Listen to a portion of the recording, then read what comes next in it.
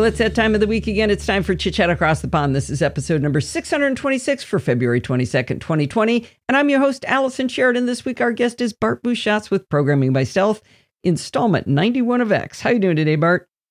I am doing just fine. Thank you, Allison. Well, good. Do we have any preamble or should we get stuck right in? I just want to pat myself on the pumpkin head because I've tweaked the theme on pbs.bartartificer.net to add a bit more space above and below the various headings to space things out nicer. And I styled the tables because they were unstyled because I hadn't used any tables in the previous two installments. So I needed tables today and I was like, oh, they're ugly. So now they're not. So I'm pleased with myself. I find it interesting that you keep saying that you have no talent for style and that sort of thing, and that you just lean on Bootstrap to fix everything for you. But when I get done, I would say the same thing, except my stuff is still ugly, even with Bootstrap helping, and yours is not. I understand enough of the theory to know what buttons to push, but if no one gives me a button, I have no chance. Sure. But you push a button that's pretty, and I end up pushing things that are hideous. I mean, less ugly than without it. I will send you a link to a guy who Charlie does paid courses, but he also sends free email every week, and I just read his stuff every time, and eventually, like, was it you described, like if you pour a bottle of wine over a funnel, 90% of it'll miss, but some of it'll go in. Yeah, that was my dad teaching us stuff. He would just said like pouring a bucket of wine into a bottle. Aha, yes. Without a funnel. That's the important part. Yes, well, so basically, after many years of allowing much talk about style to pour over me, a tiny amount of it has gone in. All right. Well, I hope in 30 years to get there. Yeah, of course you will. 10 years, you'll be fine. Woohoo! All right, okay. Why don't we get stuck in here? Alrighty, so we are continuing our tour of the many hats JavaScript objects, or rather, the many hats objects are forced to wear in JavaScript. We are running low on hats, thank goodness. We have already covered their use as dictionaries or hash tables, their use as arrays, their use as strings, their use as functions of various kinds. Their use to wrap primitive values is what we did last time. And today we are looking at our penultimate hat, regular expressions. Oh, by the way, these episodes you've been doing have been super helpful in working on my homework. I got really close to getting to use a spread operator, actually. And unfortunately, I didn't end up needing it. But I knew what it was, and I knew I needed one. So I was super excited. Excellent. I love the spread. The spread is my friend. Huge fan of the spread operator. So we're going to start by reminding ourselves of the syntax for regular expressions. We're not going to do it exhaustively because we did do that back in installment 18, but I figured why not do the highlights? And then we're just going to look at the various functions for working with regular expressions, and I've sort of broken it into the problem to be solved kind of approach. I don't believe there's anything new in this entire installment, and yet I think it will prove helpful. I don't think we can spend too much time on this, because the problem with regular expressions is I know when I'm going to need them, and I know I need them when I need them, and they're so far apart that by the time I need them, I go, I'll just do a find and replace and a find and replace when it would be better to have a regular expression because I can't remember how to do it anymore. Well, practice will eventually make perfect. Right, but my practice is like 11 months apart. I need to find more excuses. Yeah. Make you do regular expressions. Okay, so the first thing is, in JavaScript, there is actually a literal syntax for writing regular expressions. So we've come across the concept of literals a few times now. So a literal for making a dictionary is curly bracket, key colon value, comma, key colon value, comma, key colon value. That's an object literal or a dictionary literal. We have literals for making arrays. It's square bracket, value, comma, value, close square bracket. That's an array literal. We've seen function literals, which is, some variable becomes equal to the word function, open parens, close parens, open squarely, content of the function, close squarely, semicolon. So there are three literals we've already come across. I'm the only one reading this right now. The function he wrote says, window.alert, your mother was a hamster and your father smelled of elderberries. I'm guessing bonus Monty points. Python? You win the bonus points. Congratulations. Can you set the scene? Oh no. It just rang a bell. It's when they go to invade the French castle and the posh French are at the top of the castle. Your mother was a hamster and your father smelt of elderberries. Now go away or I will taunt you a second time. And he goes, fetch la vache, which means fetch the cow. And that's when they start shooting the cows? That's when they throw the cow and go, moo, because it's Monty Python. And what else would you throw? But of course. Yeah, so fetch la vache, which I always love. You know, the only reason I knew the word vache is because of that cheese, la vache qui rit. Yeah. Me too. Yeah, so ri is smile, so vache is cow. La vache qui rit. Cows who smile. Yeah. Anyway. Right, so we've got our object literal, or an array literal, or function literal.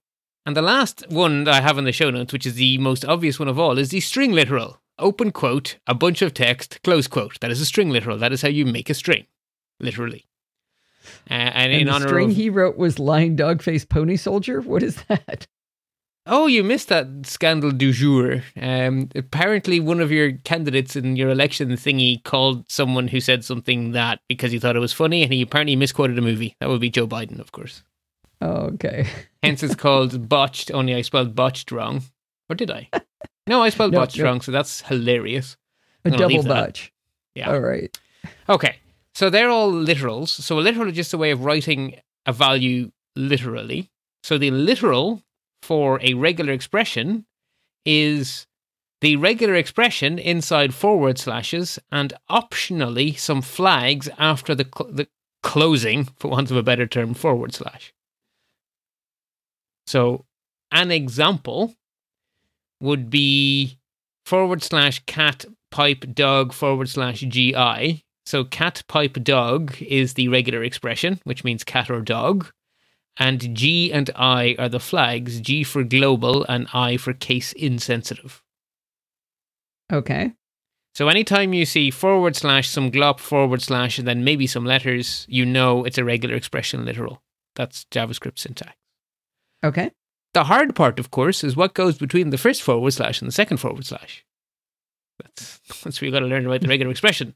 So that's where we're going to kick in now to our regular expression syntax refresh. So the first thing to say is that JavaScript has chosen... A regular expression is just a language for expressing a pattern, right? That's what a regular expression is for. It's a way of writing down a pattern. And there's lots of possible ways of writing a pattern, but one of the most common ways that spans multiple programming languages is the Perl-compatible regular expression, or PCRE. And very kindly, I was a Perl programmer for years, and I love Perl, and I learned regular expressions through Perl, and most conveniently, JavaScript uses PCRE. Okay. So I get to be at home with my favorite regular expression language. And it's not just JavaScript, right? When we move on to PHP, we will have the choice of regular expression engines, one of which is PCRE, which is, of course, what I'll be using when we get onto PHP. And okay, so we care about the word Perl in this sense purely because that's where it came from. What we care about is PCRE, Perl compatible. The compatible is what matters, right? So an IBM compatible PC, the IBM doesn't really matter. Okay. That's just an accident of history, right? What matters is it's a really, really standard type of machine. And in this case, it's a really, really standard syntax. So Mac OS uses PCRE. So on the Mac, when you have a find and replace and you can do pattern, that's PCRE. Oh, pretty much every app where it has a checkbox that says regular expression, they mean PCRE. Okay. So that is good to be specific, just in case somebody thinks something else is going on. Yes, because grep does not use PCRE. Grep uses grep syntax. But egrep uses PCRE, which is why I use egrep all the time, because grep makes me weird. Okay, so first off, link in this section of the show notes, 2 very important links.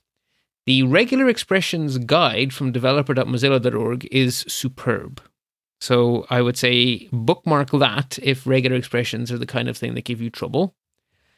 And the guide is great because it gives you one page with everything, but there's a lot of scrolling because it's a full explanation and a who and a why and a wherefore. Like, you know, it's a good description. It's not overly wordy. It has all the words it needs and no more, but it has a lot of words. So it not the easiest way to just flip through and go, where was that one little thing I wanted? Precisely. So developer.mozilla.org has a second wonderful resource, their regular expressions cheat sheet, which is that perfect little one-pager. I know there's a code for everything that's not a word character. What was it again? /W. Okay. So I would highly recommend bookmarking both if regular expressions give you trouble. And I don't need the first one because regular expressions are a pet love of mine, but I actually do use the cheat sheet from time to time because there's features of REs that I will only use once in a blue moon. And then it's really nice to just go to the cheat sheet and look it up. Does that really mean what I think it does? Excellent. Or, no, I should have used blah, blah, blah. It's great. The next easy thing to say is that any of the special characters we're about to meet, if they exist within a regular expression, you have to escape them because otherwise they have their special meaning instead of the literal meaning. So if you mean an actual period, well, then you need \period because otherwise period means one of any character. And that's probably the thing that makes these the hardest for me to read is because you have a /, then a \, then a period, then a \, then a /, or something and then a /. Right, yeah. So you're always going to end on, there's always going to be a / when you get to the very end. There's always a / at the beginning, but in between, goodness knows what you'll meet. Because if you need a /, you need \/ to mean /. Right? If you're matching http:// you need \/ and then your final /. Yikes. Okay, so you don't need another / on the other side of it. Well, no, because the last / is the one to close the regular expression, so you don't want it escaped. You want it to have its special meaning, right? Oh, but I mean, to escape a character, you only do it before the character. Bingo.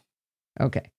I also find it really hard to say \. There's a thing in kitchens, the tile that goes behind the sink. That's called a backsplash. Splash. So yes. I always call them backsplashes. I think we call them splashboards. Mm. Either way, yeah, they're important because otherwise you have very gunky walls. Okay, so easy bit. Let's get to the flags. There's actually 6 possible flags, 3 of which I have never used and don't see a reason for, so I'm going to ignore them. But they're in the doc up above if you care. The 3 flags we're going to talk about in this series are G, I, and M. G stands for perform a global search, and this doesn't affect the regular expression itself. It affects how the various functions treat the regular expression.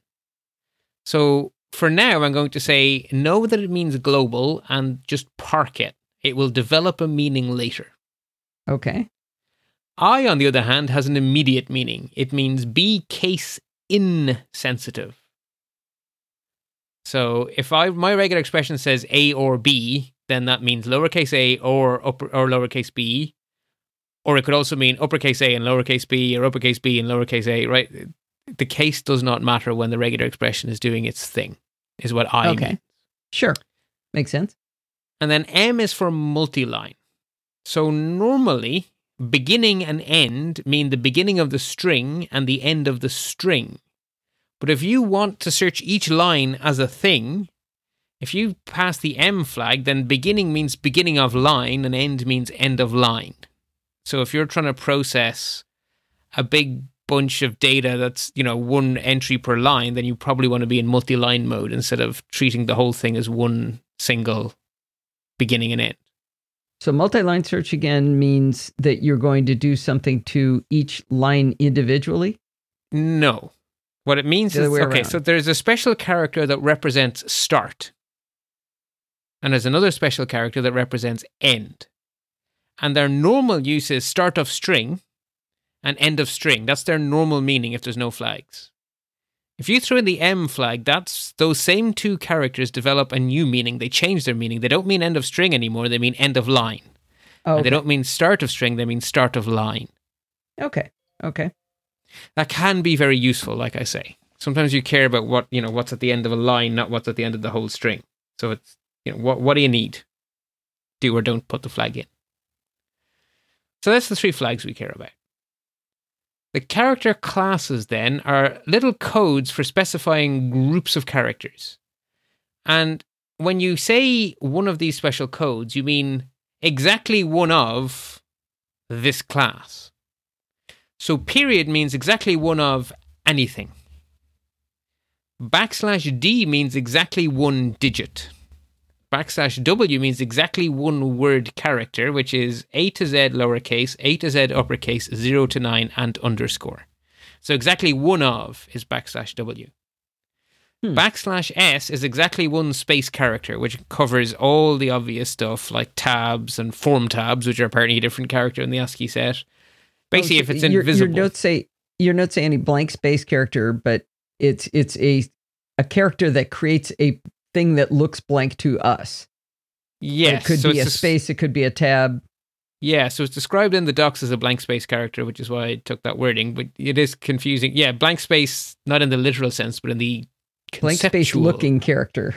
Yes, in the conceptual sense of blankness or space. Is it only tabs or spaces? Is there anything else that creates a blank space character? If you go to the docs, it gives you a full list of characters, but most of them I've never heard of.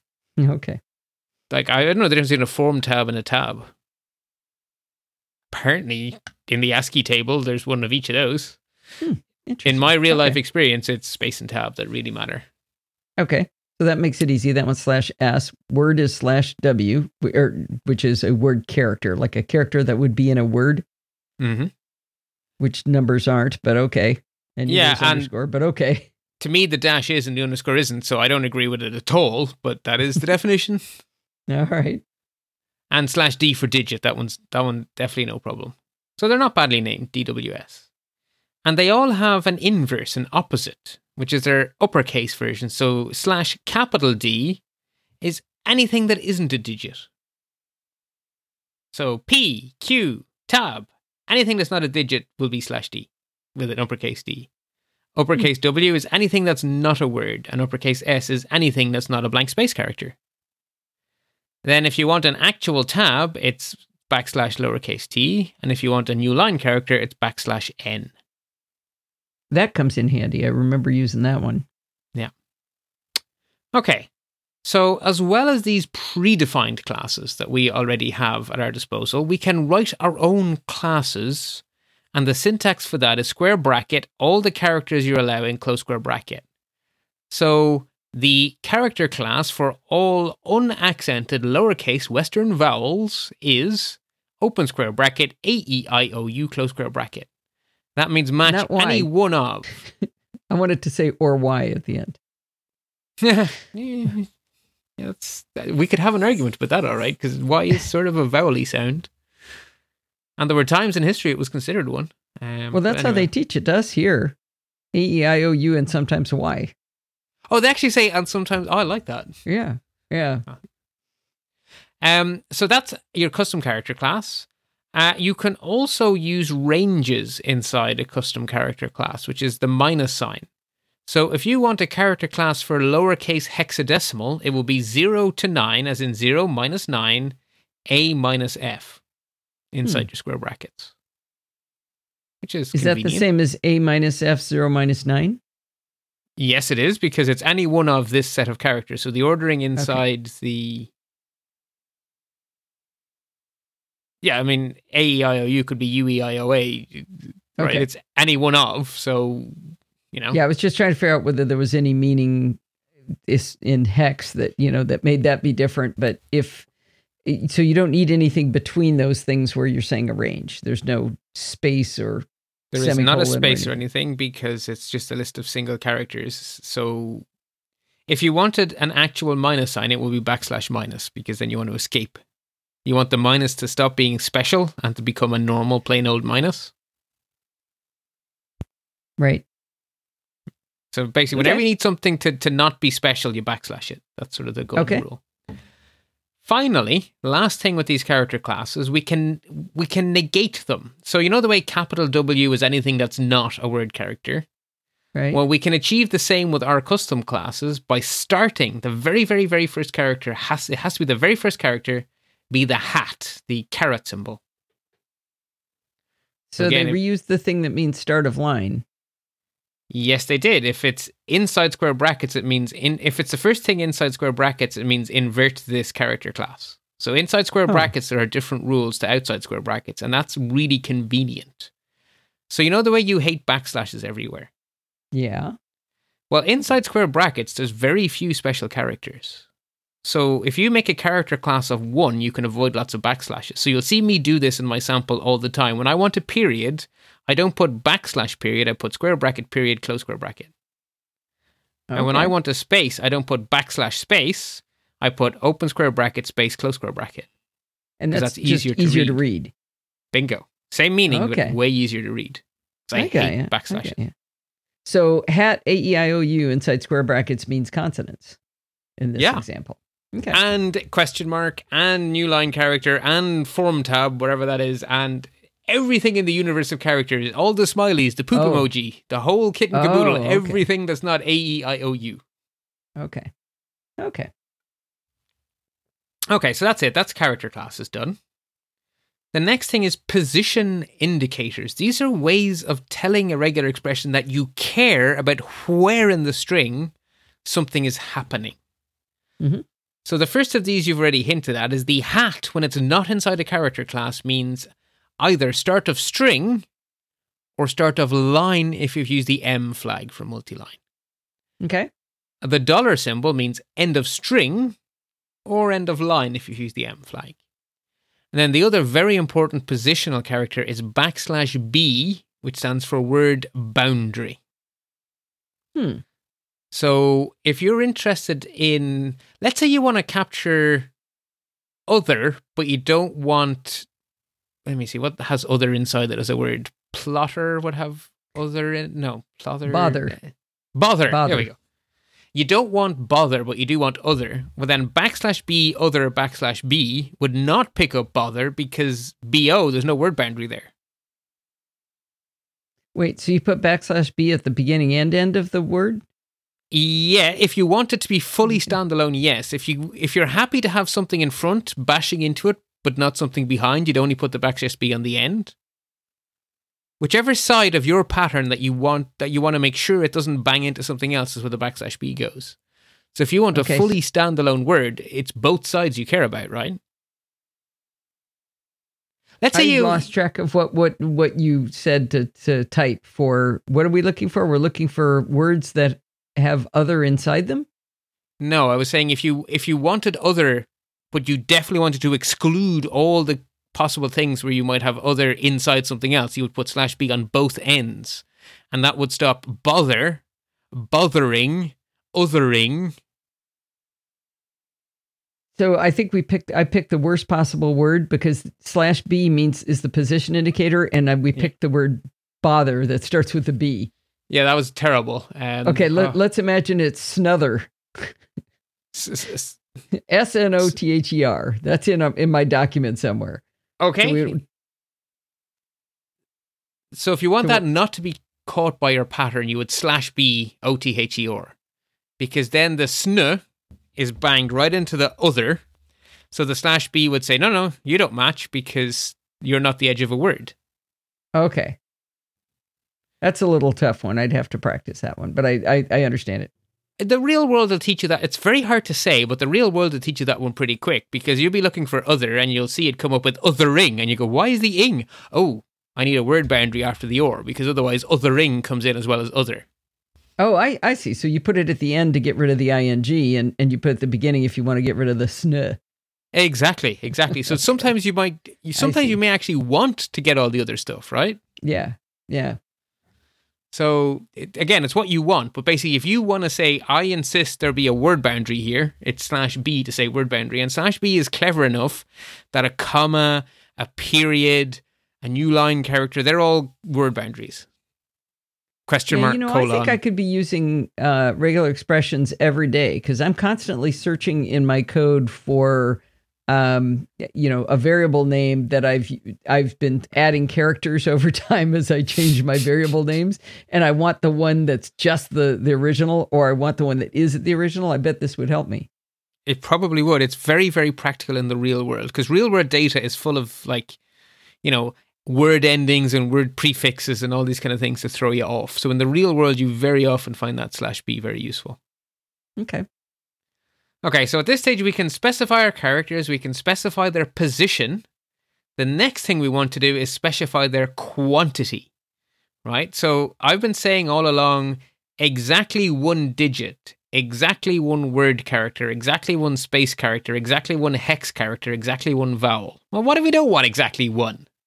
That's where the quantity specifiers come in. And the first one of these, you could argue I shouldn't have in this table, but I couldn't find anywhere else to put it.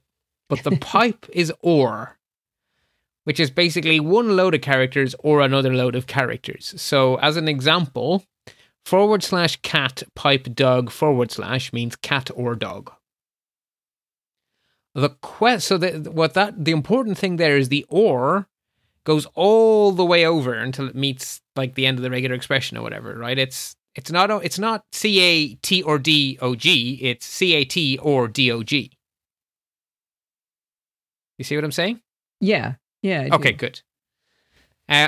All the other ones are not like that. So question mark means 0 or 1 of the one thing to my left. So /HTTPS ? Means HTTP optionally followed by an S. So that question mark is only affecting the S. Oh, so if you wanted to find, okay, all right. Okay. We'll get on to what there is a way to make it go further, but we'll get to that later. That's called grouping. So if you'll read ahead like 5 lines, you'll arrive there. But anyway, we'll talk about that in more detail in a moment. Okay. The next one is star. So question mark is 0 or 1 of. Star is 0 or more of. So A star would be nothing. A ad infinitum. Oh, and it includes nothing because it's also 0. Correct. Huh. Okay. The plus then is similar but slightly different. 1 or more of. Okay. So the plus won't accept nothing, but it will take A. Okay. And in this case, they have to be next to each other? Correct. Okay. So it's that amount of the thing to my left. Okay. Straight after each other. The next one then is inside curly brackets, a number. So exactly n of. So B curly brace to close curly brace is 2B characters. B curly brace 20 close curly brace would be 20 B characters. It has to be exactly that amount. And then the last one is one of my most favorite ones is curly bracket, one value, comma, another value, close curly bracket. And that's between X and Y of, and it's inclusive.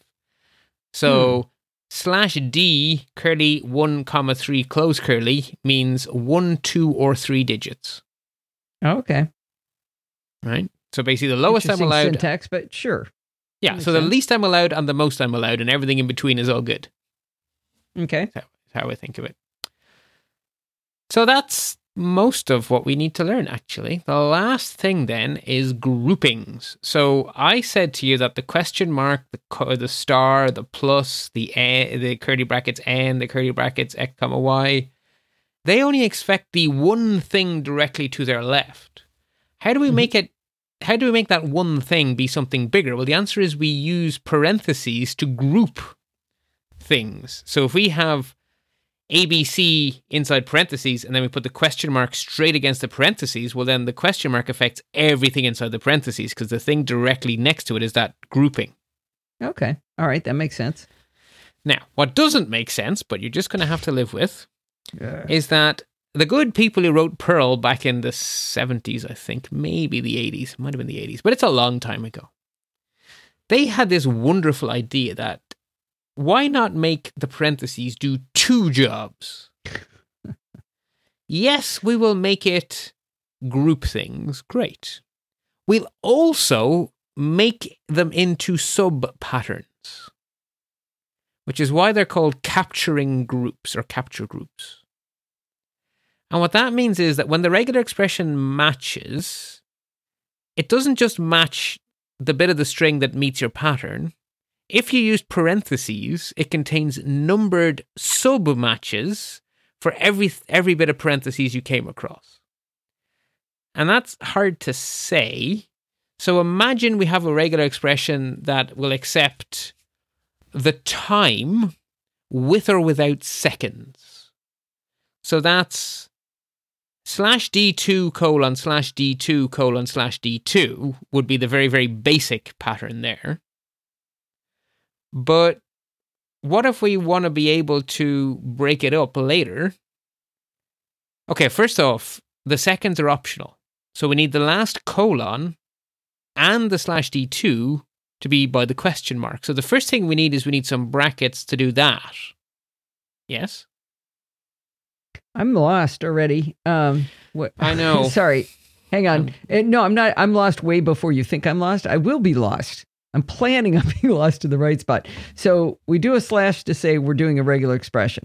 We got one at the beginning, one at the end. / Yes. And then you started talking about backslash D squirrely brackets 2. I thought the backslash was the escape. No, okay, so backslash, right. Backslash is used to escape when needed, but backslash D, we learned in the character classes table, is any digit. Ugh. Right? So backslash means two things too. Dagnabbit. Oh, backslash D is like one thing. It's like Pluto's a dwarf planet. It's not dwarf planet, it's dwarf planet. Backslash D is like backslash D. Okay. Backslash D, right. Squirrely bracket 2 with parentheses around it. That means 2 digits. It does. And you have parentheses around it because I want a sub pattern. I want to be able to capture the hours. So those brackets are only forming one of the 2 jobs of brackets. They're just there to capture. They're not needed to make the regular expression work. So they're an example of the first of the 2 jobs, the bracket, or the second of the 2 jobs. Okay. Then the colon symbol, that's easy. Mm-hmm. Then the same thing again. Right. And so that gives us a second set of brackets, which allows us to capture the minutes. Mm-hmm. Now notice that there's another set of brackets that capture the hours colon the minutes. They're grouped in another set of brackets. Right, because you don't want to mess with those because we want to keep those. So you put them all in us. Well, sorry, we're going to want to display those. So we're not going to those are not part of any or sort of thing going to happen. Bingo. Because we're always exactly. going to have hours and minutes. So you got all of that hours and minutes stuff inside another set of parentheses. Exactly. So we can then choose to display the time to the nearest minute, effectively. Right. Okay. So now we get to the hard one.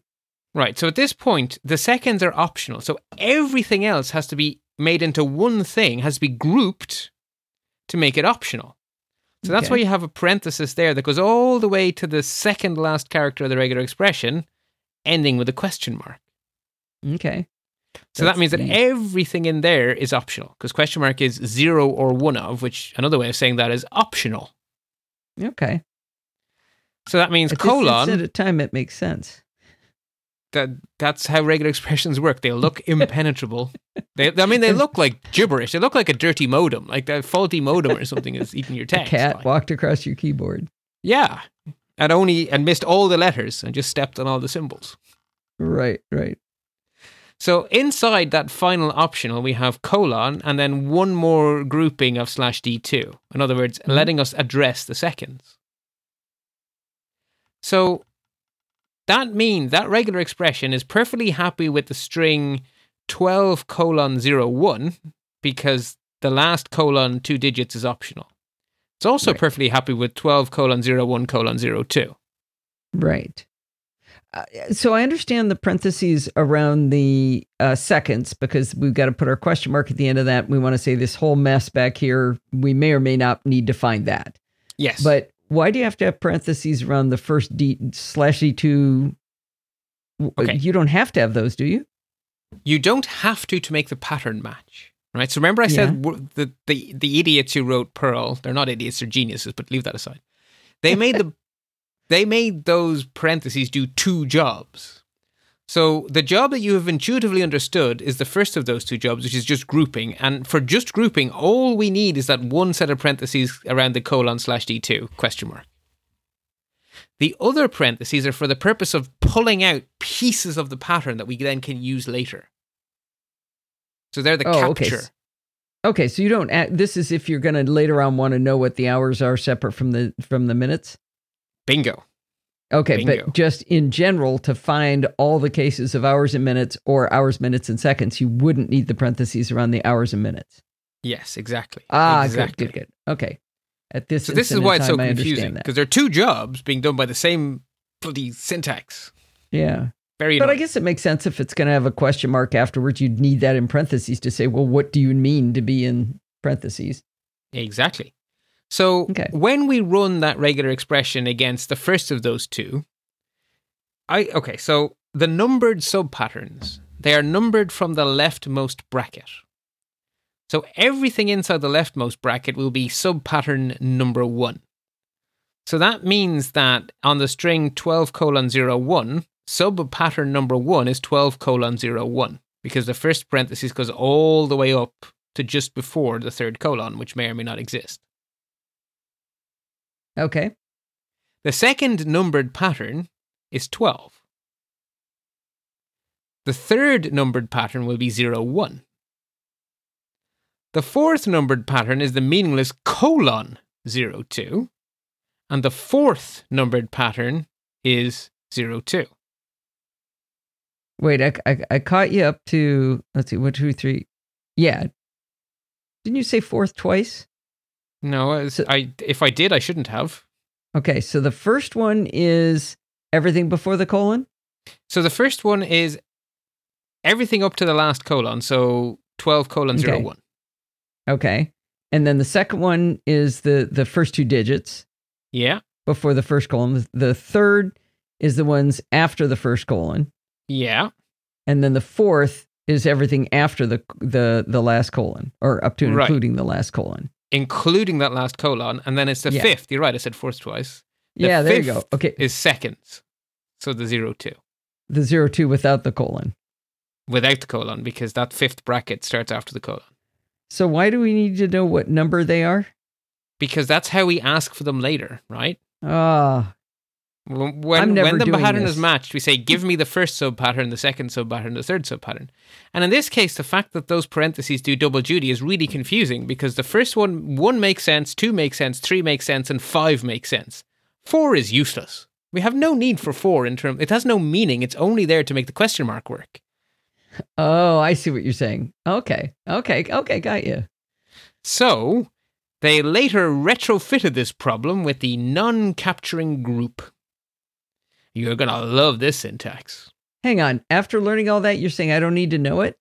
Oh, you do, because you're going to end up doing it this way 90% of the time, because the non-capturing group's going to make your head explode. I insist on Oh, that using was the good non-capturing one? groups. You what? I insist on using non-capturing groups. I am fighting a losing battle here on planet Earth. There are very few of us who use non-capturing groups. I think everyone should, but I'm losing. And the reason I'm losing is because the syntax is ugly. The syntax As opposed is... to what you just taught us, which is just beautiful. Oh, it's all relative. It's all relative. All right, bring it on. You start... Okay, so a normal group, you start with an open parentheses and you end with a closing parentheses. That's pretty simple. A non-capturing group is started with open parentheses question mark colon and ends with a closing parentheses. Now, do you Okay. see why it's not popular? Well, I can see it's going to be ugly, especially if you read the next line that makes my eyes bleed. But why are they called capturing and non-capturing groups? The capturing ones become numbered subpatterns, and the non-capturing ones do not become part of the numbered sequence. So why they- would you want to make them not part of the... Then you can't use them. You can, because they still do that job of making the question mark work, but we don't save them. So remember I was saying the parentheses are doing double duty? 1, Yeah. to group things together to make the regular expression work, and 2, to capture the bits we want. Well, this way we can split those jobs apart. We use normal groups for the capturing and non-capturing groups for the make the regular expression work. So if we rewrite our regular expression so that only one of them is non-capturing, the one for the question mark, then we have the numbered ones being 1, 2, 3, 4 are all sensible things. Okay. I dare you to read this line out loud. / parens, \d, curly 2, curly, close parens, colon, open paren. Yeah, it's no point. Well, he hasn't gotten to the fun part where it's open parens question mark colon colon, because the open parenthesis question mark colon is what starts this non-capturing group. Then we've got the colon that's actually part of the expression we're trying to find. And then you end in close parenthesis, and then you add another question mark, because now even though you've got this question mark at the beginning, that's just to tell you it's a non-capturing group. We still need the question mark to say that thing you just non-captured is optional. Bingo!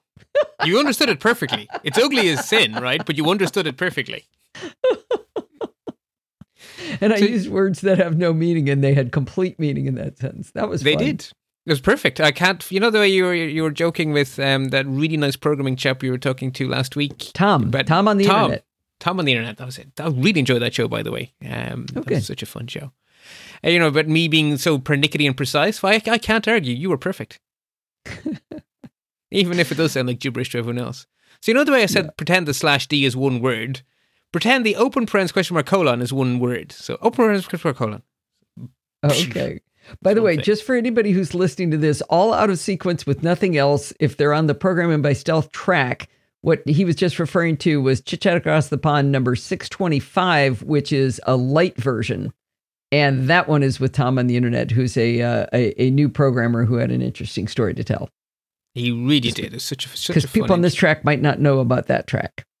That's a really good point. You have too many shows, Allison. Well, I just blend them, and that makes it look like more. You haven't quite done a Chuck, but let's not go there. Okay. Yeah. That's it. That's all the syntax. You'll be happy to know. Okay. So on the one hand, you could argue it's not that much. When you see it broken into tables, none of those tables are all that big. But goodness me, is there power in that group of tools I've just given you. So, now, everything up to now, this is not JavaScript, this is PCRE. So this skill is with you for lots of programming languages, for the whole of macOS, for egrep, for most text editors you're ever going to come across.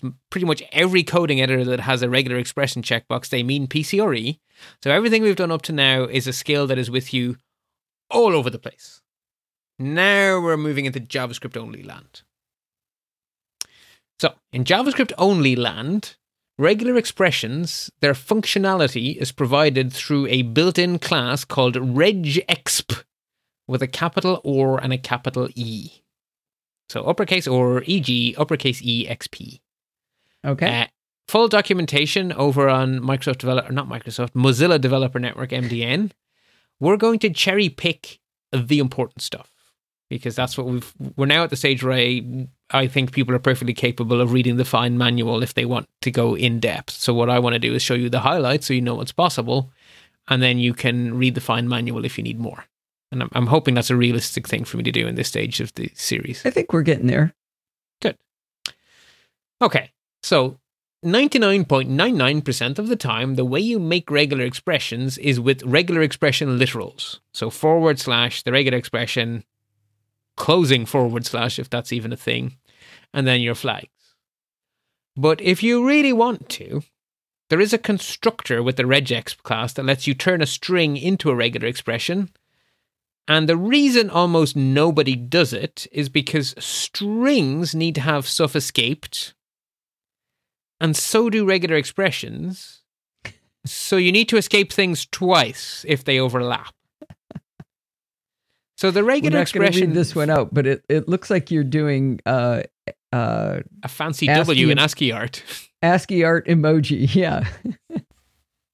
So the normal regular expression for HTTP or HTTPS : / is ugly enough because it's / starts with, so hat, HTTPS ? Because the S is optional, : / / I, because I want this to be case insensitive. That's already bad enough because of those / needed to be escaped. Doing that as a string, the / has to be escaped. So that means that when you do it as a string, you get hat, HTTPS ? So far so good, / / The reason for that is the first / collapses into a single / once the string is done it with its bit, so it actually gets handed over to the regular expression is 1 /. Well, can you imagine how hard it is to debug that? Oh, yeah. And how insane you will go having to remember what is escaped twice and what is escaped once. Because if it means something to a string and a regular expression, you escape it twice. If it only means something to a string, you escape it once. And if it only means something to a regular expression, you escape it once. That's a lot of set theory. And a lot of remembering. So why are you teaching us this if this is so nasty? I'm telling you about it because if you go to the, you stick it into the Googles, you will find new regexp string, comma, string. And the second string, by the way, is the flags. So it takes two arguments, the regular expression and the flags. The flags are fine, right? Yeah. They're just says I. Yeah. Now that's fine. It's the double escaping that isn't fine. There is another reason you would use this constructor. Imagine you want to turn some data you got from Ajax into a regular expression. You can't do that with a literal. The only way to do that is by saying new regex and putting the string as the first argument. So if you want to build a regular expression from stuff you don't know while you're writing the code, maybe you want someone to type a search string into a text box and then take what they typed and put it into a regular expression. Well, then you need to pass it in as a string. So then you would use the constructor. If I promise never to need that, can I not learn this? Okay. Dorothy's ears are all perked up because Dorothy wrote the PBS index. Yeah. So she does care about searching based on something a user types into a text box. Okay. So but why would I need to take what they put in a search box and turn it into a regular expression? Well, to go find everything that matches it. Command F. No? There's no Command F. How do you make Command F into something that happens programmatically, right? Dorothy's lovely filter is happening in real time. All right. Well, I'm glad she's good at those. Right. So there are real world reasons to need that constructor, but don't just go running to it for the crack. It's generally speaking evil. Okay. Just to point out that in this case, we can invoke. So the regex function provides a whole bunch. Let me say that again. I'm now being precise. The regex class provides a whole bunch of instance functions, and we can actually use them straight on a literal. So you know the way last time we learned that you can have a string, and then straight on the end of the string literal, we can say like .to uppercase or whatever. Well, we can do the same with regular expressions. So we can say const does match 1 becomes equal to / starts with /d plus $/. So that's the regular expression for one or more digits. So starts with and ends with is around that. So literally starts with one or more digits and then ends. .test42. So the test function checks a value against the regular expression and that will return true. Because 42 starts with a digit, there's one or more of them, and then it ends. That's fine. Same is true for even more fancy regular expressions like ones with flags. So we have a regular expression for a HTTP or HTTPS : / just like above. We can say .test with capital H, lowercase t, capital P, : / www.podfeed.com, and that will also capture as true. Because we don't have a dollar on the end, so it doesn't matter if the stuff comes after the 2 slashes. And we're happy to be case insensitive, so the funny casing is fine by us because we said I. So that you're saying that the .test is a method for regexp, but we don't have to use regexp to use the .test? Right. So it's a method provided by the regex class, which means it's something we can do to any regular expression. Okay, that's cool. So just like to uppercase can be done to any string, .test can be done to any regular expression. But I need to be grateful for the existence of regexp. By the way, I'm saying it like that because it sounds like regex, and it's not regex, it's regexp. Yeah, I wish they just kept it at regex. But anyway. Yeah. Okay, so let's get on to our real-world uses for these functions. So the first thing you want to do is to validate information, right? A very common thing, you have a text box, you want to make sure the user isn't telling you porky pies, you need to do some validation. And .test is perfect for that because what .test gives you is a Boolean. Thumbs up, thumbs down. Yes, it matches. No, it doesn't. Very straightforward. It completely ignores capturing groups. I mean, it'll use them to make the regular expression work, but it won't save them anywhere. It's not going to tell you that it found 4 out of your 5 subpatterns. All it cares about is, do you match the regular expression as a whole? Yes or no? So it's validation, right? That is what it is for validation. So if you're going to use it on a one-off, right, you're going to do a one-off validation, then you just use a literal is probably the easiest. So our first code snippet, which you can, if you like, copy and paste into a console on this page, will work fine. So we have const val2test equals 42. Const is okay becomes equal to /hat/d plus $/. In other words, a regular expression for whole numbers. .test val2test. And then we can console.log testing val2test resulted in is okay. And that will tell you that testing 42 resulted in true. Okay. Can I ask you a question just from normal use? Do you find Sure. that the thing you think of to test, which is what you're actually looking for, usually works and passes your test, but what you don't realize is that you're also capturing a bunch of stuff you didn't mean to catch? That is a very common problem, the false positive. Okay. And they're easier to sneak through than a false negative, right? If something that should have passed fails, you usually pick that up in your testing. But right. a lot of people stop testing at the point where what they want to work works, and they never check if what they want to not work also not works.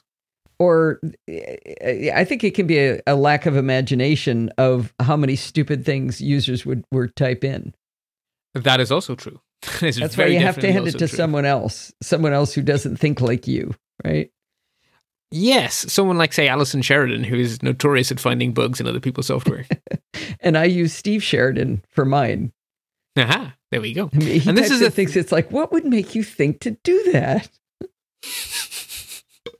When Forbes gets a little older, I'm going to use him for it. He'll be awesome. Yeah, someone with lots of imagination. Mm-hmm. It's one of the few things where rubber ducky coding doesn't work, because the rubber ducky helps you get your thoughts in line, but your thoughts are your thoughts are your thoughts. You need someone who doesn't think like you. So this is a place where rubber duckies are no help. Okay, now, if I'm using a literal, I am making a new regular expression object every time, right? So that literal gets translated into an object, and then the test function is called in that object. If I were to put that inside a for loop, I would make an object, use it once, destroy it. Make an object, use it once, destroy it. Make an object, use it once, destroy it. That is inefficient. So you can throw regular... Inefficient? Inefficient, bad, right? Okay. Make, destroy, not good. So you can save a regular expression in a variable because it's just an object. Just like you can save a string, right? Okay. So we can say const OK or E, in other words, I'm happy with this regular expression, becomes equal to / the same one we've been using all along, the one for a whole number. Then we say const vals to test plural becomes the array 42, boogers, 99. One of those is a number, one of those is a string. So 42 is a number, 99 is a string, and boogers is obviously a string. Okay. Now we can have a for loop. For const val of vals to test. Const is okay becomes equal to okre.test val. So okre is our saved regular expression. We're calling .test, and we're asking it to test val. And then we can console.log testing $val resulted in $is okay. And if you run that, what you'll see is testing 42 resulted in true, testing boogers resulted in false, testing 99 resulted in true. Yeah. Okay. So we made our object once and we used it 3 times. But of course, we could have gotten back an Ajax call with 5 million lines, and we could have used our one object 5 million times. Whereas if we did it, sense, yeah. If we did it the other way, it's 5 million, make it, destroy it, make it, destroy it, make it, destroy it, make it, destroy it. That's not good. It's also interesting that the regular expression found the string 99. Yes, isn't it? Because regular expressions only work on strings, so it's actually always happening under the hood. So what's actually interesting is that the 42 became a string. Right. Interesting. So that is something to bear in mind. A regular expression is a text matching conception. It only makes sense in a text world. In a universe of text is the only place regular expressions exist. So JavaScript just takes whatever it is and makes it into a string, and then regular expressionizes it. Okay. I'm glad I asked the question. That's cool. I was hoping you would, and you did. Thank you. By the way, I've noticed that I keep saying that makes sense over and over again. I'm trying to come up with creative ways to say it, but you should be happy that I'm saying it, right? Oh, it makes me smile a lot. They're my favorite words. Okay. Best 3 words in the English language. That makes sense. Now, what? Yeah, you have many colorful ways of saying, what the bleep? I'm unimaginative when I'm following. Okay. I'm with you so far. Okay, so that's the first obvious use case, is just, does this match, yes or no? The second use case then is much more arguably powerful, which is parsing and extracting. So in other words, using regular expressions to extract meaningful parts, meaningful information out of string. So here we get back to our regular expression we wrote earlier for getting, for breaking down, say, a time. It's a slightly simplified version. So we have const time parse RE becomes equal to the / starts with, so hat, open a parens, /D2, close a parens, colon, open a parens, /D2, close a parens, colon, open parens, /D2, close parens, $. So in this case, okay. I've not made anything optional, right? I'm saying I want 2 digits, followed by a colon, followed by 2 digits, followed by a colon, followed by 2 digits. And we have 3 named patterns. 1 for the hours, 1 for the minutes, and 1 for the seconds. 1, 2, 3. Okay. Are we happy? With you so far. Okay. So if we're interested in getting at the 1, 2, 3, the function we need is not test, because that only gives us true false. The function we're interested in is exec, EXEC, which is also provided by the regex class. Now, this will do one of 2 things. If the pattern doesn't match at all, if it doesn't find a match, you will get back null, which is falsy. So you can say if on it, and it'll give you a false. What it does when the pattern does match depends on whether or not we set the G flag.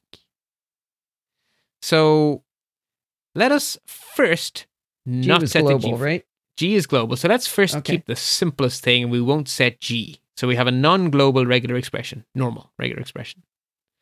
So we pass it in a string, and it will then give us back either null if there's no match. So if we try time parse re.exec boogers, we get back null because boogers does not match the pattern, so we get back null.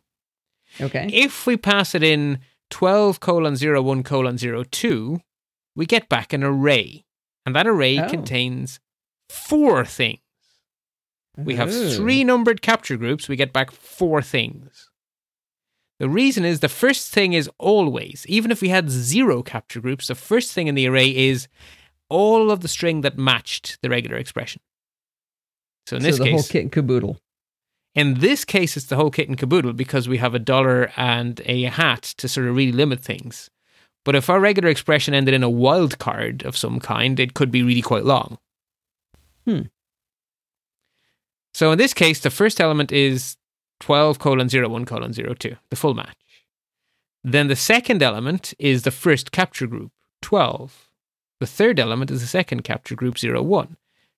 Now, this sounds terrible, but remember that arrays are numbered from 0. So actually, this lines up really well because the first capture group is actually numbered 1 in the array.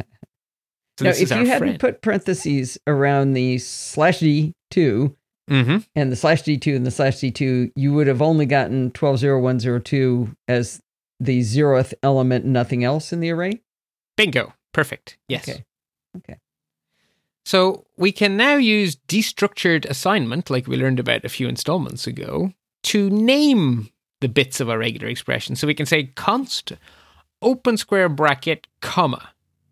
So hang on a second. Why have we just done that? Well, having nothing before the first comma means ignore the first value in the array. We're not going to save it. Okay. HRS, comma, mins, comma, sex, close square bracket. So we're making 3 variables, hours, HRS, mins, and sex. And they will get assigned to the first, the 1th, the 2th, and the 3th. And we're ignoring the 0th. So now we can console.log hours equals hours, minutes equals minutes, seconds equals seconds. I really like that. I want to use that a lot. Yes, indeedy. This is the power of regular expressions, breaking things apart in a sensible way. Yeah. And this is why you would use non-capturing groups, because you don't want to break the logic of the way things come out at the end. right? If we wanted to make the seconds optional, we don't want the colon to be in one of our numbered groups. We want it to be completely ignored in the array. So that's why we'd use a non-capturing group, because we don't want it. I've always loved non-capturing groups. I've been a fan for about 12 minutes. Okay, so we can break a single match into pieces. So we had a regular expression without the G. We passed it a string. The first match within the string got broken into pieces and returned to us. Now, in our case, we passed it a very short string, and our regular expression says begins with and ends with, so even if we'd passed it a longer string, it would have failed to match. But in the real world, you don't have to start every regular expression with hat and dollar, and you don't have to pass it in a short string. You could pass it in a really long string that has 5 times in it. And what if you want to capture all 5 of them? Well, that's where the G flag comes in. So the G flag is for a regular expression that you want to apply multiple times within one string. And at this point, I am sorry to say that the people who wrote exec did it really weirdly. So weirdly that the next version of JavaScript that is due to come out next summer is scheduled to have a proper fix for this. But I'm afraid to say today, we have to do things the icky way. So if there's a G flag set, exec initially seems to behave just like it did before. It will find the first match, break it into pieces and return an array, or it will find no match and return null. Behind the scenes, without you noticing, it has reached into the regular expression object and stored a string position, which is where I left off in the string, inside the regular expression object. Silent. Can you say that again? So if the G flag is present, it will do the search once, find the first match, stop, return just like it did before, our array with the full match followed by the parts, and it will write into the regular expression. It will write in a secret key where it was in the string. So what character in the string it had gotten to when it found this match. Okay. And the next time you call exec on the same string, it will look inside itself and see that it has remembered a position, and it will skip the first match and then start its search again. So that means you have to loop over it. Bingo. Okay. The only way to get multiple matches is to loop using .exec, and it will only work if you remembered the G flag. Otherwise, you get the first match over and over and over again forever. Okay. But it doesn't search the whole thing and return all the stuff. You have to loop to get all of it. Yeah, and this is what's being fixed in the next version of JavaScript. They're giving us a new function called... actually, it's not exec that's being fixed. It's another function we'll meet later being fixed. But they're giving us a proper solution.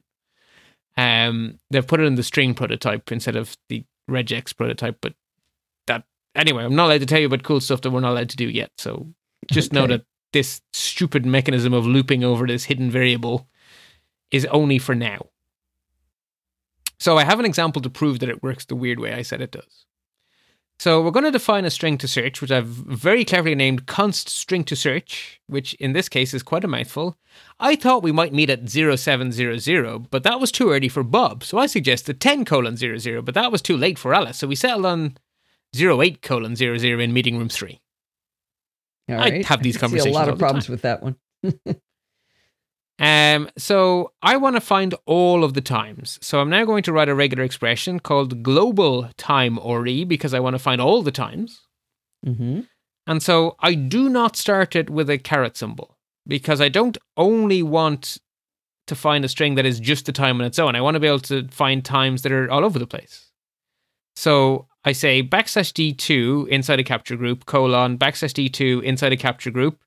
Then I have a non-capturing group for \d2, and then there's a final capturing group inside there to get the seconds.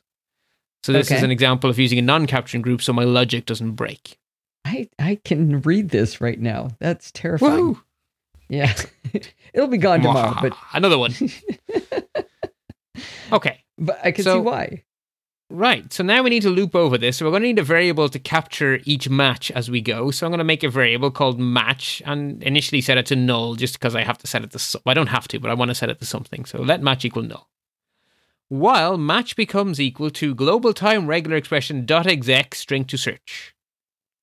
Const, then we do our destructured assignment into hr min and sec of match. Console.log found a time with hours equals $HRS, minutes equals $min, seconds equals $sec. And if we run that, you will see that it says found time with hours 07 minutes 00 seconds undefined, because I didn't put any seconds in, followed by found time with hours, the next one is 10 minutes 0 seconds undefined, and then finally found time with hours 8 minutes 0 seconds undefined. Being dumb here because I'm not seeing where you actually run it. Inside the while. So while match becomes equal to global time re.exec. But it's a string to... string to search is not... Okay, is you already defined that. Okay, I was looking for where that got inserted. Yeah, so that's at the top of the code snippet. And how do you deconstruct it? That's confusing to me. You're deconstructing it, but it seemed like you hadn't... So match what becomes to go equal deconstruct. Okay, so match becomes equal to the result of the exec. And then on the next line, we destructure match. So match is that array. So, it feels backwards. Okay. Well, how does a while loop work? Hang on. I'm just no. It's the deconstructing line that looks backwards to me, but it is the same as what you did before. Okay. Mm-hmm. Okay. Remember, it's what's on the right gets assigned to what's on the left. So we want hr min and sec to be getting assigned to, so they have to be on the left. Yeah. Like x becomes equal to 42, okay. The x is on the left. Mm-hmm. In this case, hours min and sec become equal to the content of the array, so they're on the left. Okay. And you can run it. Yeah. No, I did. I believe you. It worked. I did that before I asked any questions, but yeah, still, I'm intrigued by, and Dorothy does this too, and it doesn't occur to me that you often define variables and then just use them right away. And it's like, well, what'd you define a variable for? You could have done that directly. Well, in what way? Well, you defined match, right? Mm-hmm. And you said make it be null. Mm-hmm. And then you set something to be equal to match. Becomes equal to match. Or match gets assigned the value of something. Yeah. That one doesn't. That piece doesn't work quite as well for me. But I don't think we should belabor it because it's on other subjects other than the regular. You can just declare a variable and not give it a value. We could say let match semicolon, but that's considered bad practice because then it gets the value undefined, which is just a bit weird. Not to initially. I understand why you did that. That isn't confusing me. I'm not articulating my question very well. We can keep moving on because it has nothing to do with regular expressions. But okay. I'll mull over that one on my own and try to figure out what I'm thinking, where I'm confused. I was going to say try to leave it out, and then what do you end up doing? You end up not declaring your variable, which is not allowed if you're going to be strict about your JavaScript. Right.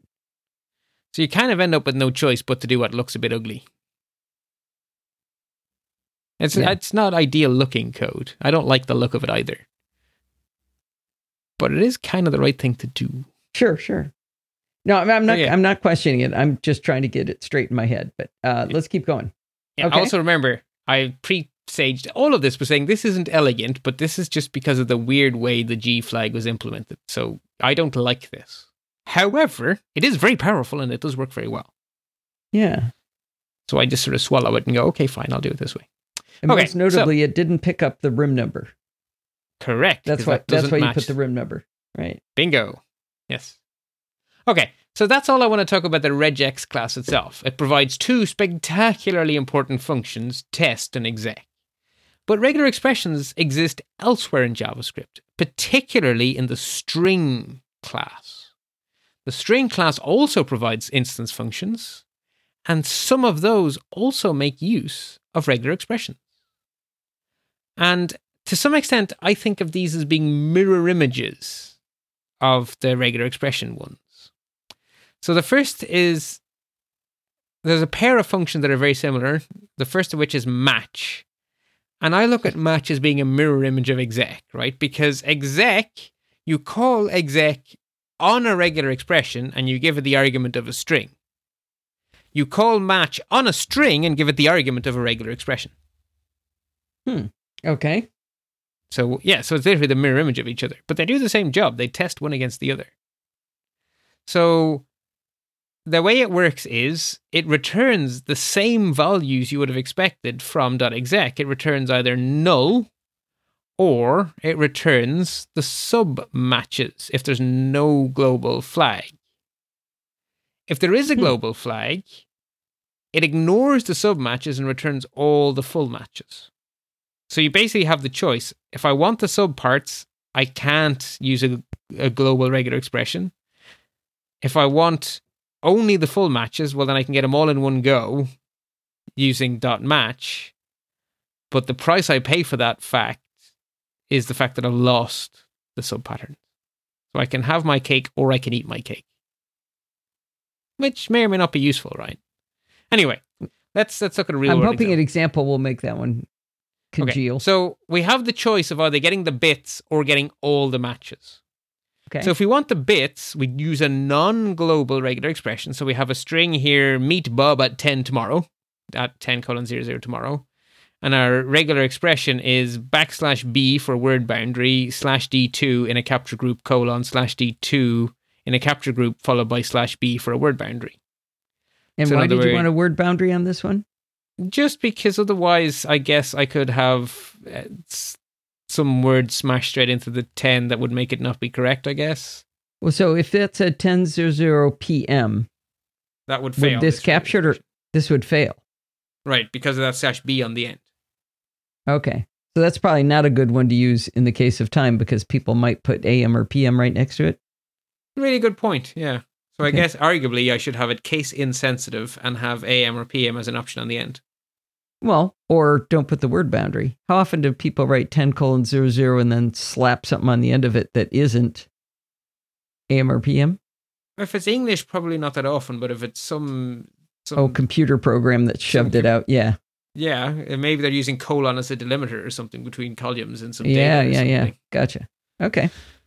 Yeah, so you depending on context, you may or may not want to be really picky with your regular expressions, or you might be really lax and then bite yourself in the backside. So it's not global is the key point here. So we say okay, so date match becomes equal to our string dot match our regular expression because it's the mirror image, right? So it's a string dot match instead of regular expression dot exec. So string dot match the regular expression. And now that result goes into date match, which is either null or an array. So in this case, M time is the whole match, MH is the hours, and MM is the minutes. Okay. So we're not Right. ignoring the first part. We're saying give me everything and give me the two capture groups. Then we can say console.log, the meeting is at M time, hours equals MH, and minutes equals MM. And the else is there for the real world situation. No idea when the meeting is. Because it could have been null, right? Right, theory. right. So that means we caught all the pieces, but we only caught the first one. If date match meant it was true. Correct. If date And the match else meant it would was be null. truthy, right? Not Truthy. falsy. Yeah. Right, right. Yeah, so in JavaScript land, an array is truthy, null is falsy. Right. Okay. Now, if we want to get all the times, but we don't care about subparts, then we do set the global flag. So in this case, our input is, I wanted to meet at 8, but it was too early for Bob, so we suggested 10, but that was too late for Alice, so we settled on 9.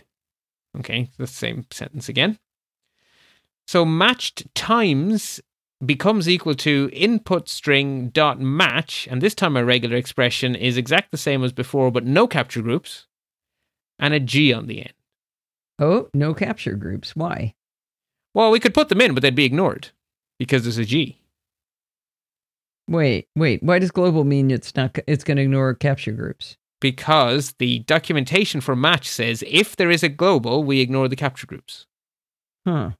Okay. So if there is a global, what you will get back is one array with all the full matches. And if there were capture groups, what you get back is one array with all the full matches. Okay, so we're not going to be able to break it down like we did before. Bingo. So unless the documentation, unless we do a regular expression on the array or something. Well, you could then you could loop over the array and then apply the regular expression once for each one. But why not just use exec with that horrible while loop if that's what you care about? Right? If you want to do both, if you want to have every day, every time, and all the pieces, then you have no choice but to use exec. But if you want one or the other, you can get away with match, and that's a nicer thing to do. Okay. So if you do it this time, what you'll find is found matched times.length times, and then match times.join will print them all out. So basically, it will find all of the times. So you're going to get back an array that contains 0800090, 1000 and 0900. Oh, okay. Wait, so you did .join. Why did you have to do .join if it includes all of that already? Because an array can't be printed. If I want to print an array, I join it into a string with a comma between each element. Join takes an array, turns it into a string separated by whatever I pass as the argument. Oh, boy, that's been a long time. I bet you taught us that a while back. Yeah, well, the second of our many hats.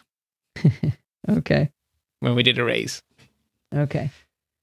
So this is the point where future JavaScript will have our back. Future JavaScript contains a function called matchAll that will allow us to basically use iterators to nicely loop over all matches and get all the subparts. But as of today, we no can use. February 2020. So for now, because I decided to put the date in because the word now has no meaning in a series that is designed to be evergreen. Right. Okay, so that is matching with string.match. The next thing we can do, which is really powerful, is we can replace bits of a pattern. So the string class provides a .replace function. And the .replace function lets us find a pattern and replace it with a replacement. That pattern can be a plain old string, but it can also be a regular expression. And this again is where global has a really important role. If the global flag is not present, .replace will find one match, replace it, and stop searching. If the global flag is present, .replace will keep going and replace every occurrence of the pattern. Okay. It's kind of sensible, actually. Yeah. The other really powerful thing is the replacement can contain the match. If you want to take the entire match and use it in your replacement, it's the special symbol $and. If you want the first capture group, it's $1. The second capture group becomes $2. The third capture group becomes $3. And if you want to include a dollar symbol, you have to use $. Okay. Right? Because dollar just took on a special meaning here in the replacement. So we can do a replace. So if you take original string, the Nosilicast rocks, the Nosilacastaways sure know how to geek, and the capitalization is inconsistent between Nosilicast and Nosilacastaways.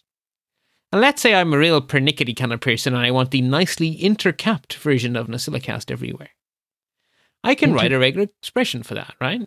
Intercapped, you mean changing the C to uppercase? Yeah, so intercap is a word where you have a capital in the middle, but you meant it. Okay. Right? It was all the rage in the 90s, I believe, to intercap everything. I like it, but it's now out of fashion, apparently. Facebook doesn't have a capital B, even though I think it should. But what do I know? I actually had to write text expander snippets for words because I can't ever remember which one's intercapped. In fact, Nosilicast, I often go, wait, is the C capitalized? I don't remember. It's funny you mention that because I have a text expander snippet group called Cap Fixes. I like it. I have one for Facebook. Yeah, I have one for Facebook as well, which unintercaps it, and I have one for Nosilacastaways, and for Nosilicast actually, which caps it. Anyway, so const fixed string becomes equal to original string dot replace first argument / Nosilicast / GI. So G means global, and I means I don't really care what way they capitalize NosillaCast. I want to match them all. Right. My replacement, on the other hand, is properly intercapped NosillaCast. Okay. So now, if I console.log the before and the after, what you will see is that NosillaCast without the uppercase C becomes NosillaCast with the uppercase C, and NosillaCast aways also gets fixed because I didn't have word boundaries in my regular expression. Because you didn't have word boundaries in your regular expression. I don't remember what that means. There's no /B to say only match this if I'm at the edge of a word. So NosillaCastaways is matched because there is no saying not to. Okay, got you. Right, no /B. Exactly. Cool. So therefore, we have correctly fixed NosillaCast and NosillaCastaways perfectly working as expected. Nice. We can also use the power of those replacements, those sub-patterns, to translate American dates into European dates. Oh. So we have const US date string becomes equal to I had a great time 12/25/2019. I'm hoping 12/25/2020 is as good. So then we can say const EU date string becomes equal to US date string dot replace. First argument, word boundary, capture group /D2 end capture group. / to match our / capture group /D2 / to capture the slash, capture group /D4 word boundary, and then with the global flag on the end. Okay. And our replacement is $2 minus $1 minus $3. All right, wait a minute. Now you told me what those dollar things meant. That was like a few minutes ago. So $1, $2, $3. So the first one, second one, third one, you want to do second, first, third. So you went $2, $1, $3. So you guys have your months and dates the other way around. We do. So yeah, I'm coming around to your point of view. We did it wrong, but I still can't read yours. I look at Don sends me stuff for Screencast Online. He goes, "Can you do it on these dates?" And I said, "Nope, because I don't know when those are." Do you notice that I have never sent you a date that doesn't use a 3-letter abbreviation? No. So attention. You would say 25 December 2020, and that way we both know what we're talking about. Yeah, I religiously do that because of the fact that I do so much stuff with people on both sides of the pond. I have given up on... The only thing you'll see me do where I have numbers is ISO 8601, where I write year, month, day. And that's really obvious to everyone because it's 4 digits, 2 digits, 2 digits. No one ever gets that wrong. Or they look at me like I'm an idiot, one of the two. Yeah. I'm just fine with that. We should all just go to that one because that one makes sense to everybody, right? You wouldn't put... I agree. I love ISO 8601. Yeah. I love it so much I remember the ISO code for it. That's how much I love it.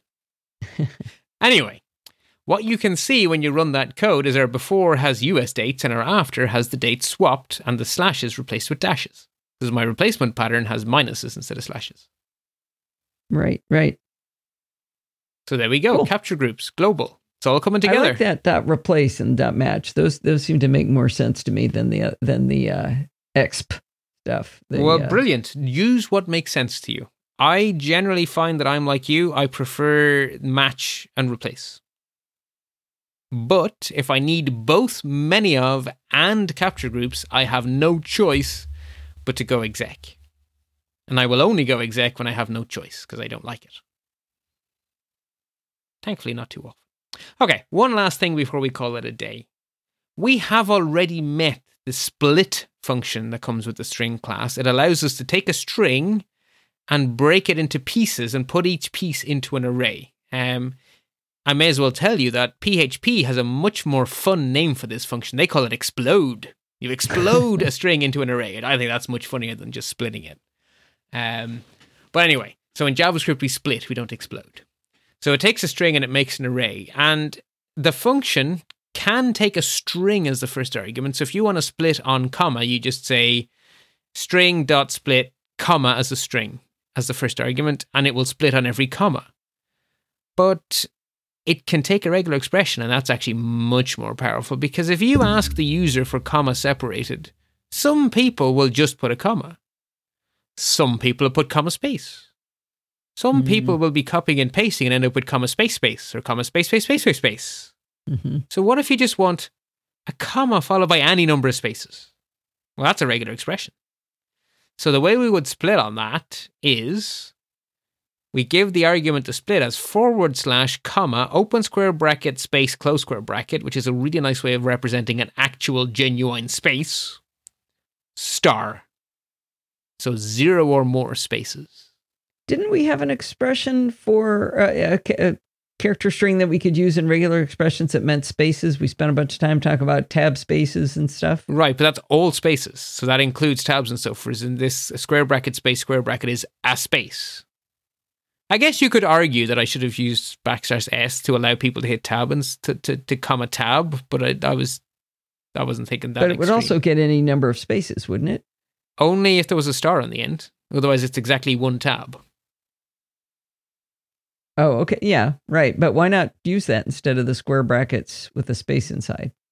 Just perfectly preference? valid thing to do. It's a more general match. You're being more generous than I am. Okay. I'm saying any number of spaces, and you're saying any number of vaguely space-like things, which is even more generous. So yeah, okay.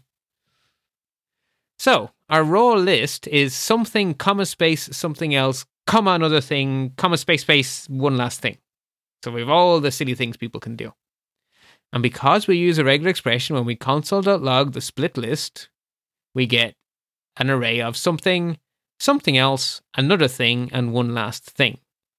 So the important, if you'll excuse me using the word again, thing to note is that the entire pattern match is removed, right? So we're splitting on the pattern. So that means that the pattern is gone from the exploded list. Oh, okay. Right. Which is just like would have happened if we were splitting on a simple string. Mm-hmm.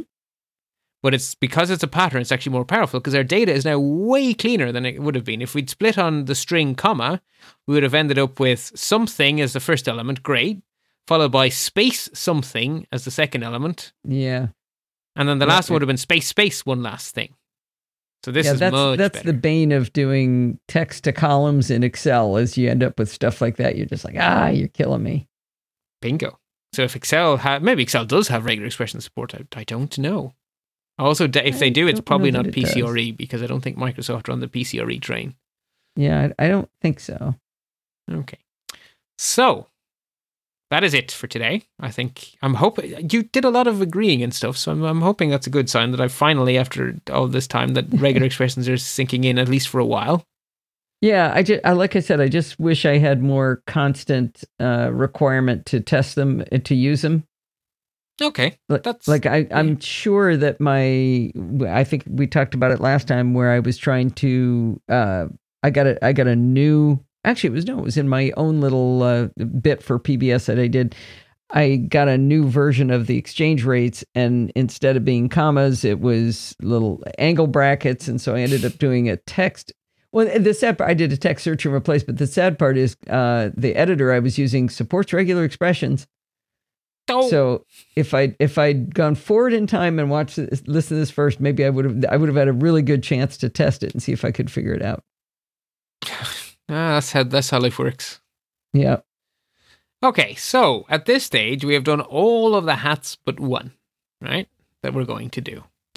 And the one I've been leaving till not next time, because next time we're going to do our sample solution to the challenge from PBS 89. But after that, we're coming on to the hat I have been dreading, the hat I have been putting off, because it's a hat that we have tried many times to do with great failure resulting.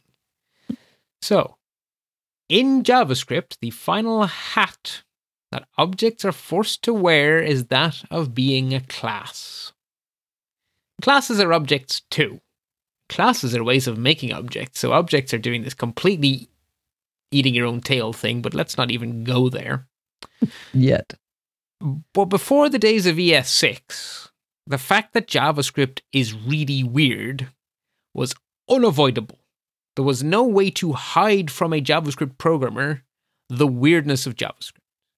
And in installments 17, 27, 28, and 29, we did things the weird way. And it did not go well. That was the period in this series where Alison was muchly frustrated and much crankiness ensued.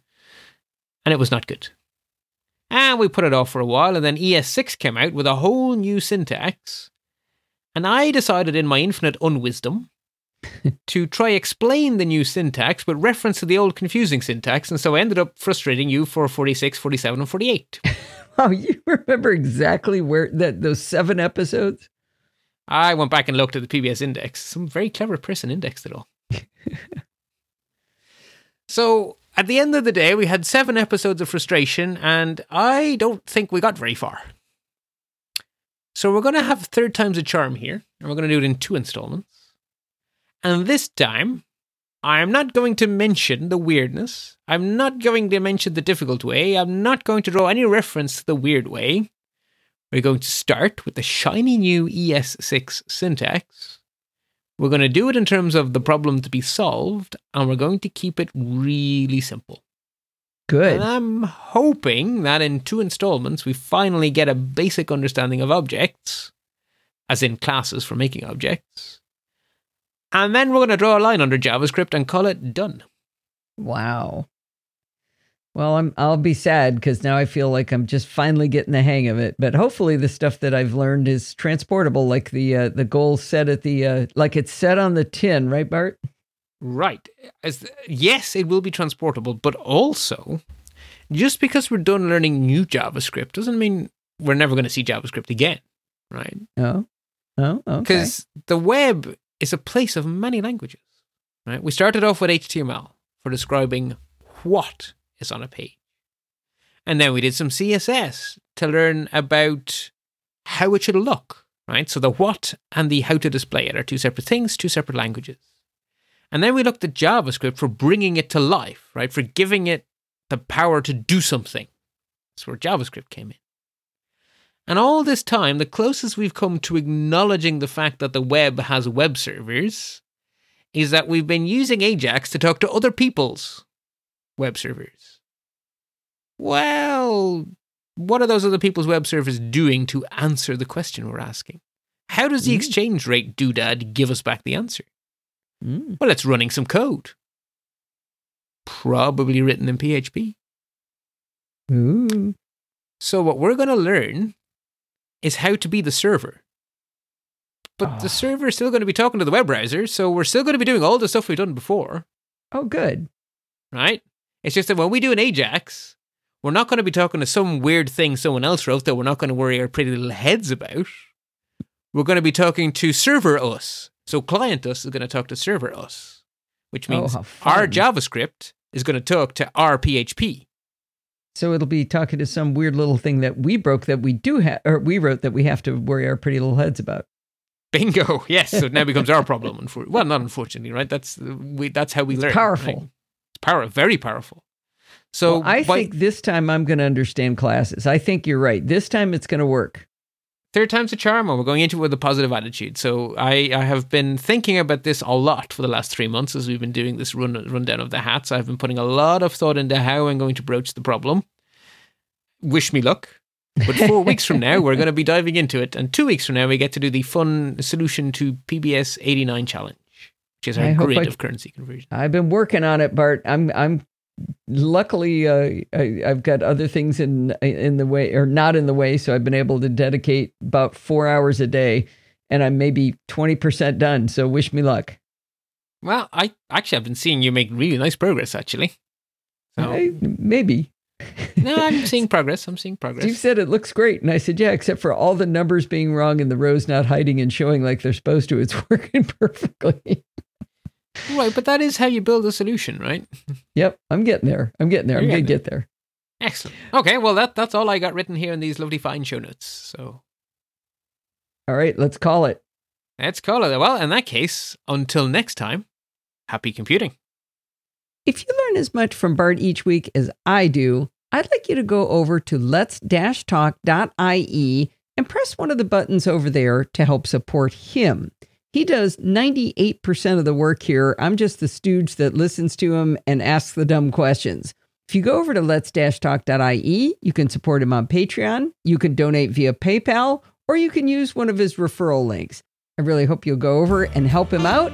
In the meantime, you can contact me at Podfeet or check out all of the shows we do over there over at podfeet.com. Thanks for listening and stay subscribed.